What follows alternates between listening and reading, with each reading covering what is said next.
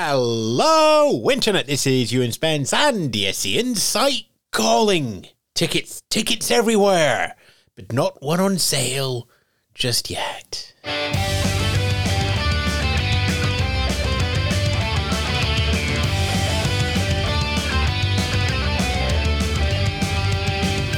Coming up from this week in the world of Eurovision, tickets, culture, and a new United Kingdom venue.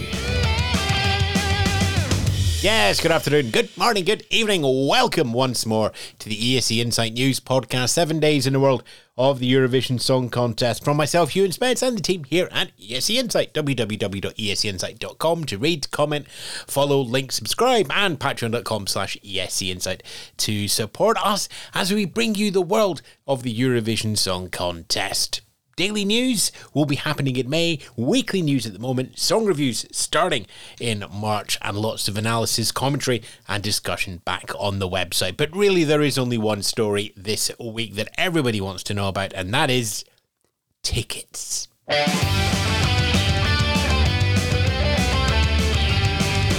Yes, we do have tickets for the shows. Reminder, that's the two semi-finals on the 9th of May and the 11th of May, and the grand final on Saturday, the 13th of May, in the Liverpool Arena, naturally in Liverpool. Okay, so let's first of all just get some definitions of terms right. First of all, there are three types of show where tickets are being sold. There's the live shows, the evening of the dates that have just been mentioned, the two semi-finals and the grand final. You have the family show. That happens the afternoon of the dates above. It's the final rehearsal, not just for the artists, but the interval acts, the stage crews, the camera people, everything gets run through. Essentially, that's a full show, but with fake voting at the end. So those are happening in the afternoon of the 9th, 11th and the 13th, family shows. And then the night before that, so that would be the 8th, 10th and 12th, you have what's called the jury shows. Now, two things happen now.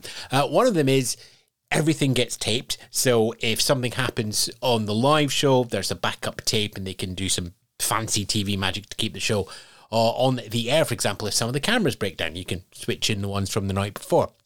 It's also where the jury will cast their votes. Those of you who are remembering the changes, remember that the semi-finals are 100% televote with no jury input, but it's a 50-50 vote for the grand final. But things might happen, so you have to have a sort of backup jury vote just in case for those semi-finals. So it is a full-up show. It is counting to potentially for the semi-final results and definitely for the grand final results as well. So that's the live shows, the family shows, and the jury shows. So 9 shows in total, 3 in each style. So with that all set down in terms of the names, first up, there's a ticketing scheme for displaced Ukrainians with over 3,000 tickets being sold for the 9 shows. Those are subsidised by the UK government's Department of Culture, so it's basically you're paying the booking fee.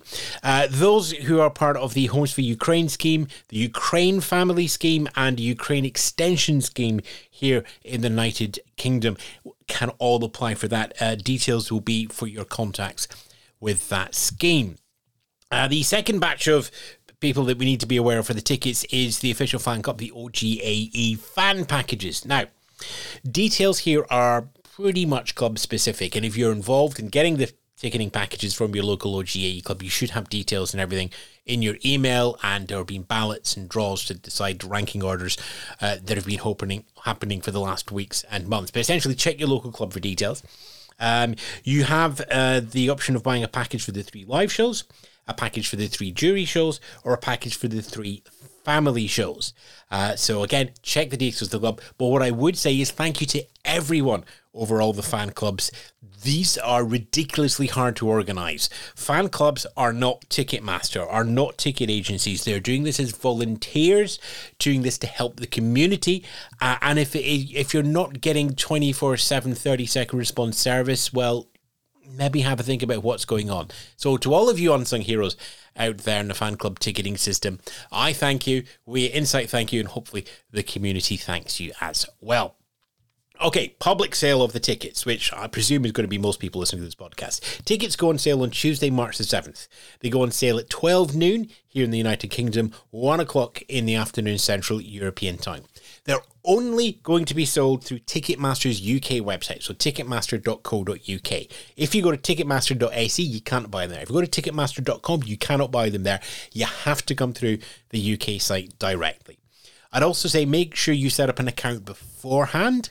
And if you have an existing account, I would log in, check it all works, check that the your credit or debit card is valid going through there. Basically, just make sure everything's ready, kick the tires, that sort of stuff.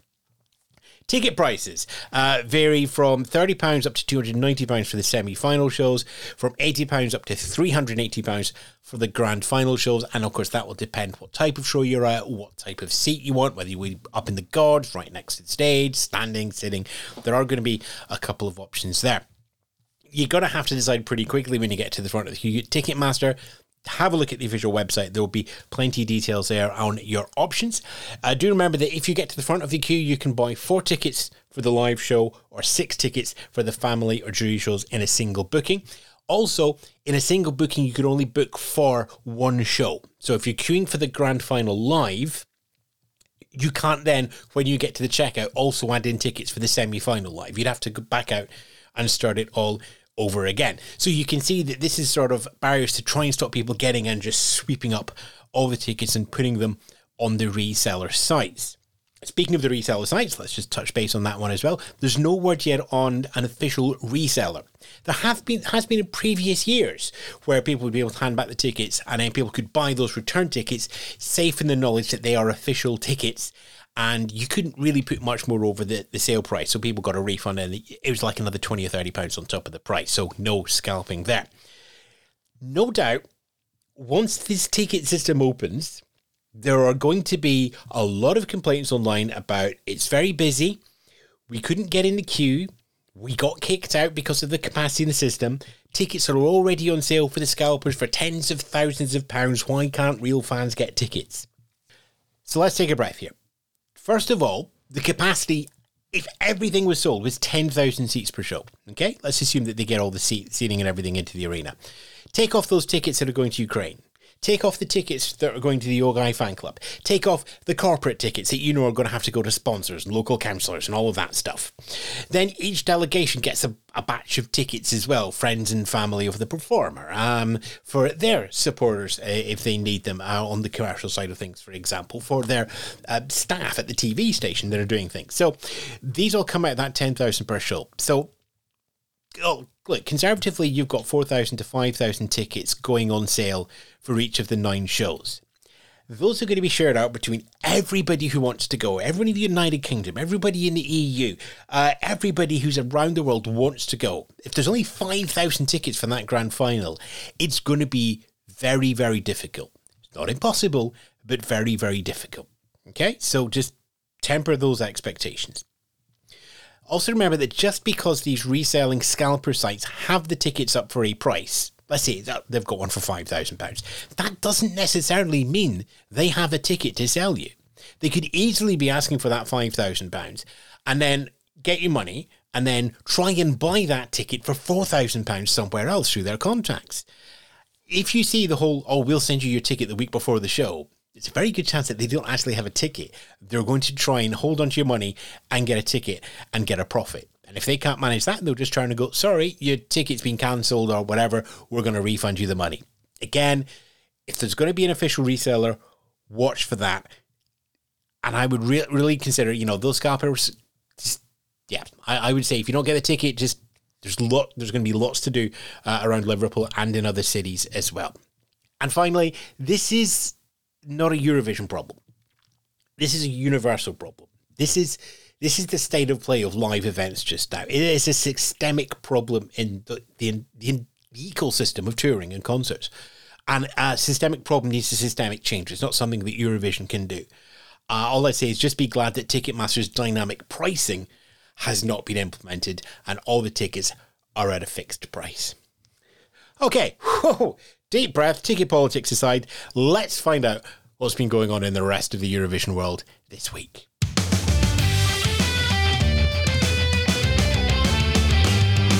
was not expecting to do 7 minutes in the politics of ticketing. Right then, okay, so Eurofest is happening in Liverpool.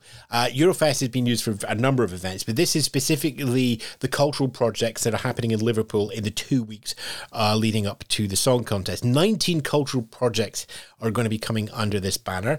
The organisations that have made up those 19 projects have been announced, and we have 4 projects detailed out specifically. We'll hear about the other 15 as we get closer.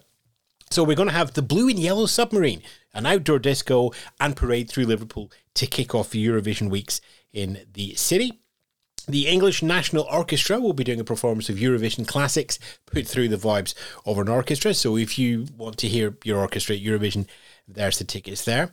Izium to Liverpool is going to transform Liverpool Cathedral into a train carriage to illustrate the landscape of Ukraine on a journey out of Izium into Poland during the war. And finally, Rave Ukraine is going to be a 2-location joint rave in Liverpool and Ukraine, and it's going to do exactly what it says in the tin. It's going to be a rave. It's going to be for Ukraine. There are another 15 projects that are going to be announced in the near future. As I said, the collaborators have been announced. Ones that caught my eye, National Museums Liverpool is in there. Blue Coat and the Jam Library out of Lviv are going to be in there as well. And also, single word, Jamala has one line, who sang for Ukraine in 2016, has been a very visible presence over the last year or two, highlighting issues around Ukraine. Also in news from Eurovision is Darlington. As hinted, open-air venues across the United Kingdom are planning to show the Eurovision Song Contest, and the first city to confirm that is Darlington. The coronation of King Charles will have a big screen put up the weekend before the Eurovision Song Contest. That screen will stay up there right through to the grand final. Given that, I'd assume you get the semi-finals there as well. So if you can't make it all the way to Liverpool, Darlington might be an option. There are probably going to be other options announced through the next weeks and months as well leading up to the contest. So there's going to be a Eurovision for every city. How lovely.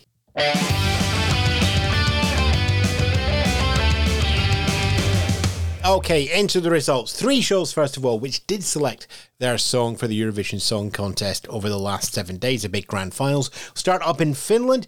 If it wasn't for the debut of Loreen and her song Tattoo at Melfest, Finland's Karija with Cha Cha Cha would likely have went into the favourite spot after winning UMK.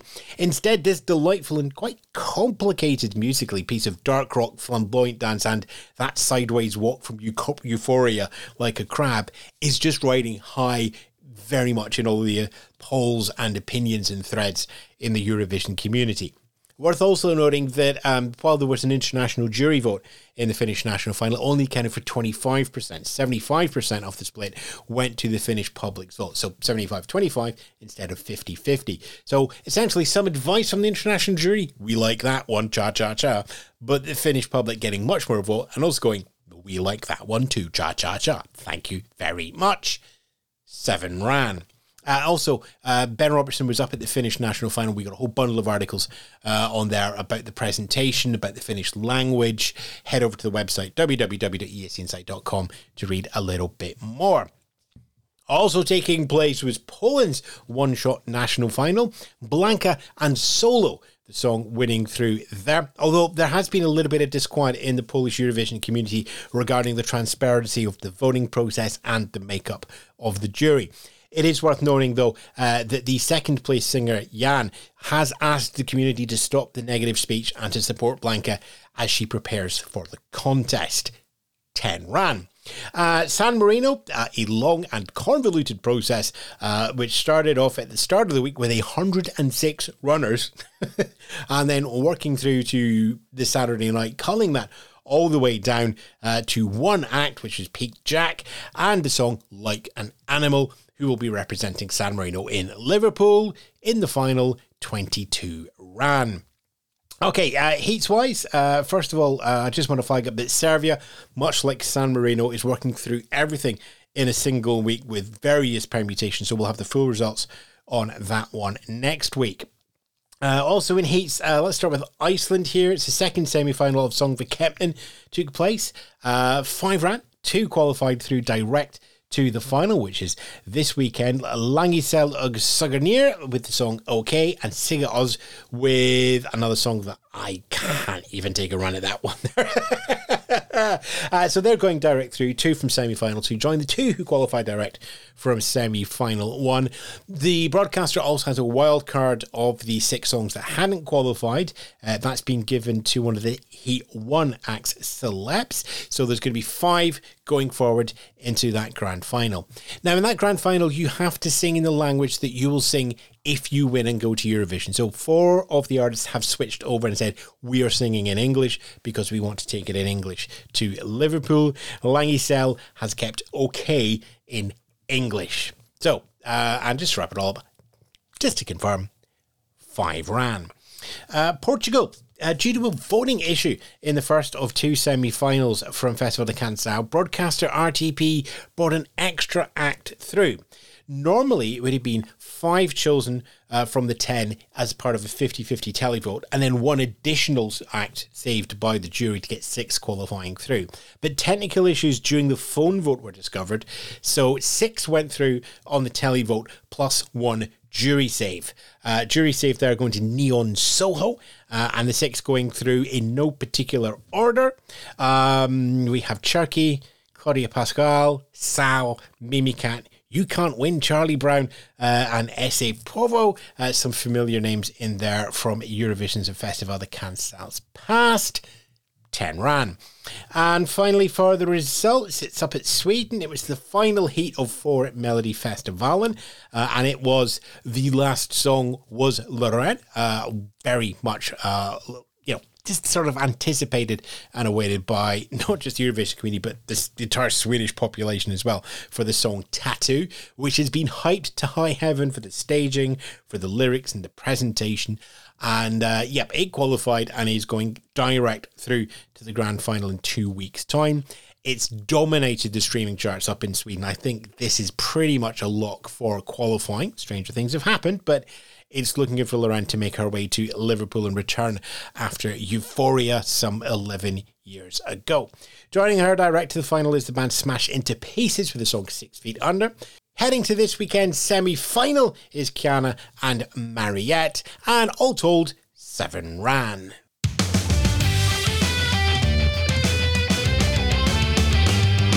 Okay, we've got a couple of other bullet point news here. First up, we have 2 teaser tracks released this week, which seems to be the done thing this year. Noah Kirel for Israel and Remo Ferrer from Switzerland have given us 30-second clips of their songs. We should hear them debuting in the near future. Similar with Greece, we should hear it in the near future. Rumours are Victor Veronikos is going to be doing What They Say on March the 6th. That's not a confirmed date, but we're pretty confident on that one.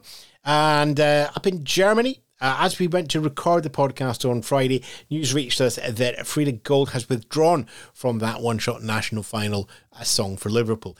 Given the voting mechanisms, and it's already been opened, there's no replacements going on in there. And you know what? It's a Friday night show. We're recording this Friday afternoon. You might already know who's won out of that one, or you can check, or you can just wait 6 days, be spoiler-free, and I'll tell you next week. Hey!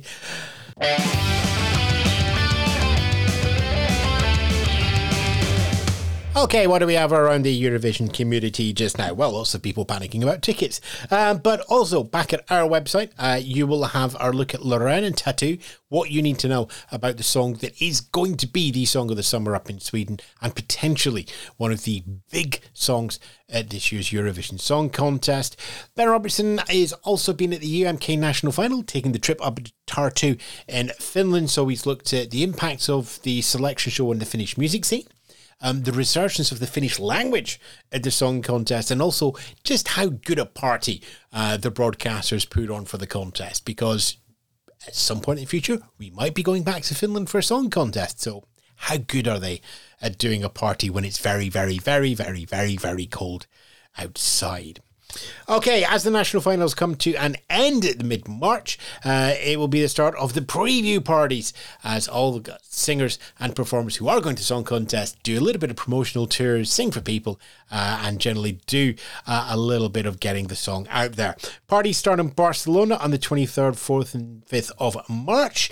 Next one after that will be in Poland, Warsaw Saturday the 1st of April, Madrid on Friday and Saturday 7th and 8th, Amsterdam on the 15th and London on the 16th. This is an unofficial circuit, by the way. These are all run by volunteers in separate organisations. They're not officially aligned with the EBU or any of the broadcasters, although, you know, those organisations do support these parties as well. Obviously, London is the closest one to me. They've got a guest list that's slowly growing, as are all of them. But Lazara from France, Monica and Linkit from Lithuanian, Voyager from Australia, and Taya and Selena from Austria are confirmed heading to the London Eurovision party as well. As we get closer to the time, we will be looking at the guest list, not just of this year's performers, but also the special guests from other Eurovision times as well. In terms of watching on the television or on your local streaming service, so you can watch the Swedish, Icelandic and Moldovan version of iPlayer. Let's see. Germany's Unserled for Liverpool happens tonight. If you're listening to this podcast as it comes out, it's at 10:20 Central European Time. Eurovision.de will get you there. Saturday, we have 3 national finals selecting a song: Iceland, Moldova and Serbia. We also have 2 heats going on. Portugal is at their second of 2 semi-finals. There's Festival de Canção and Melody Festival, and it's their semi-final. They do 4 heats. 2 go through from each heat, 2 go to the semi-final. And from that, 8 in the semi-final, 4 will qualify and get their ticket through to the grand final the week after. We will have all the results next week. We will keep you up to date with all the news and going-ons that are happening. We'll start to look forward in more depth. We'll think about how we're going to do song reviews. Long-term listeners will know what's coming. Everybody else, well, it's coming. You'll enjoy it. Don't worry. But for now, I just want to say thank you, as always, for lending us your ears for the last 20-25 minutes or so to talk about the Song Contest. Thank you very, very much. Link, like, love, share, subscribe, all the usuals, escinsight.com. If you want to support us through Patreon, you can do that as well. Patreon.com/escinsight. To all our friends out there, as always, stay safe, be kind to each other. For those of you that we know, for those of you that we are still to meet, we love you all. Ta-ra for now. I'll play the guitars. Be back here next week. The ESC Insight News podcast this week was hosted by Ewan Spence, written by the team at ESC Insight and Ewan Spence. Those URLs once more: www.escinsight.com, patreon.com/ESC Insight.